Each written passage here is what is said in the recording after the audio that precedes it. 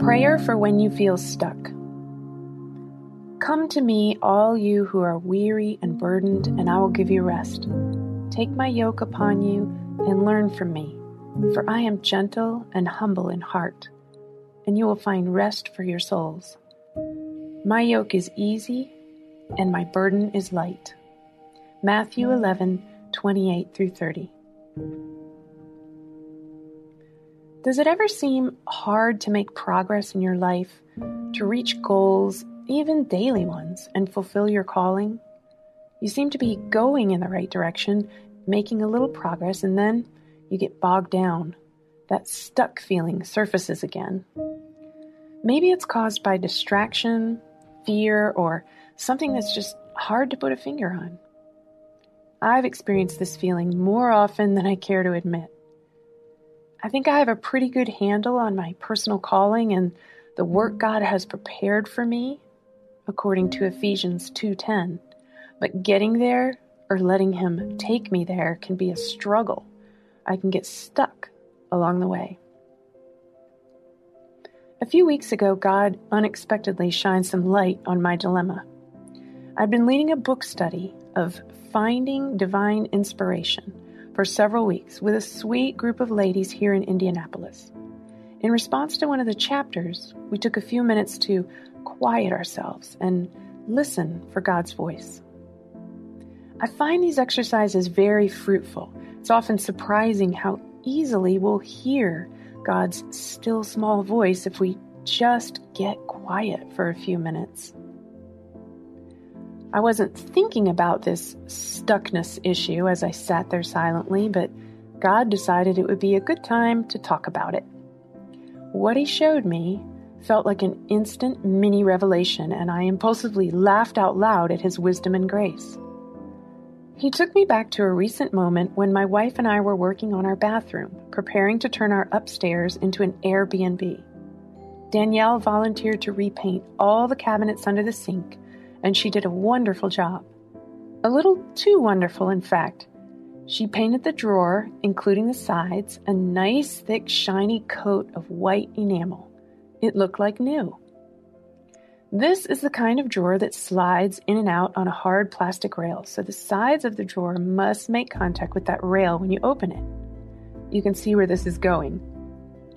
When I put Danielle's pristine drawer in the slot after the paint dried, it immediately got stuck. Would not budge. The beautiful new paint had completely gummed up the simple slide system. I'd spent over an hour chipping away at layers of paint on the sides, taking it back down to the bare wood and uncovering the plastic strip the drawer slides on. As I sat in silence during my book study exercise, that scene played out in my imagination, and God reminded me why the drawer got so quickly and completely stuck. It was because unnecessary layers of paint were added to it. Danielle thought she was making the drawer look nice and clean by adding those layers on, but they weren't necessary, and in fact, they were detrimental to the intended operation of the drawer. God was telling me that I often get stuck because I add unnecessary layers to projects, to my day, to my work, to my routine.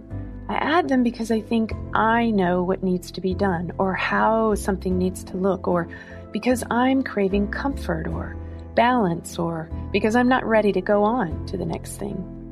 I add an unnecessary layer when I decide to read one more internet news story and then spend 10 minutes in the clickbait rabbit hole, when I get distracted by a task that seems more fun than the one I need to be focused on. When my priorities get jumbled, I overdo the preparation phase on a project, or when I spend unnecessary time and energy in order to impress people. Yep, without a doubt, unnecessary layers contribute extensively to that feeling of stuckness. And often those layers create a situation I have to deal with, scraping off the gook before things can function properly. Additionally, I think my problem with stuckness has a lot to do with communication. If I told Danielle more specifically what to paint on that cabinet, it would have saved us both time and energy. When I don't take the time to communicate and consult with God about my day or my work, and instead automatically follow what I think is right, it's easy to add unnecessary layers. The Bible tells us He'll reveal things to us when we ask Him. Jeremiah 33:3, Proverbs 16:3, and James 1:5. Or even, as in my case, when we just get quiet for a moment and listen. Sometimes spending just a few minutes listening for His voice can save hours of extra work and stuckness. God's given me a new, very effective tool against stuckness. Keep in regular communication with Him and keep asking Him and myself, will this thing I'm doing or thinking about doing add an unnecessary layer to my life or work? Give it a try.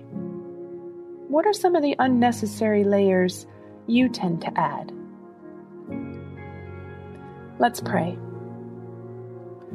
Lord, we humble ourselves before You and confess that we often go our own way instead of consulting You on our plans. And sometimes we feel stuck as a result. Thank You for Your grace and mercy towards us to give us wisdom and understanding in how to avoid adding unnecessary layers to our lives. Please give us a listening ear to Your guidance. Please give us the strength to overcome the temptation to add unnecessary layers and encourage us with a new sense of freedom. Enable us to live the life of faith that You created us for. In Jesus' name, amen.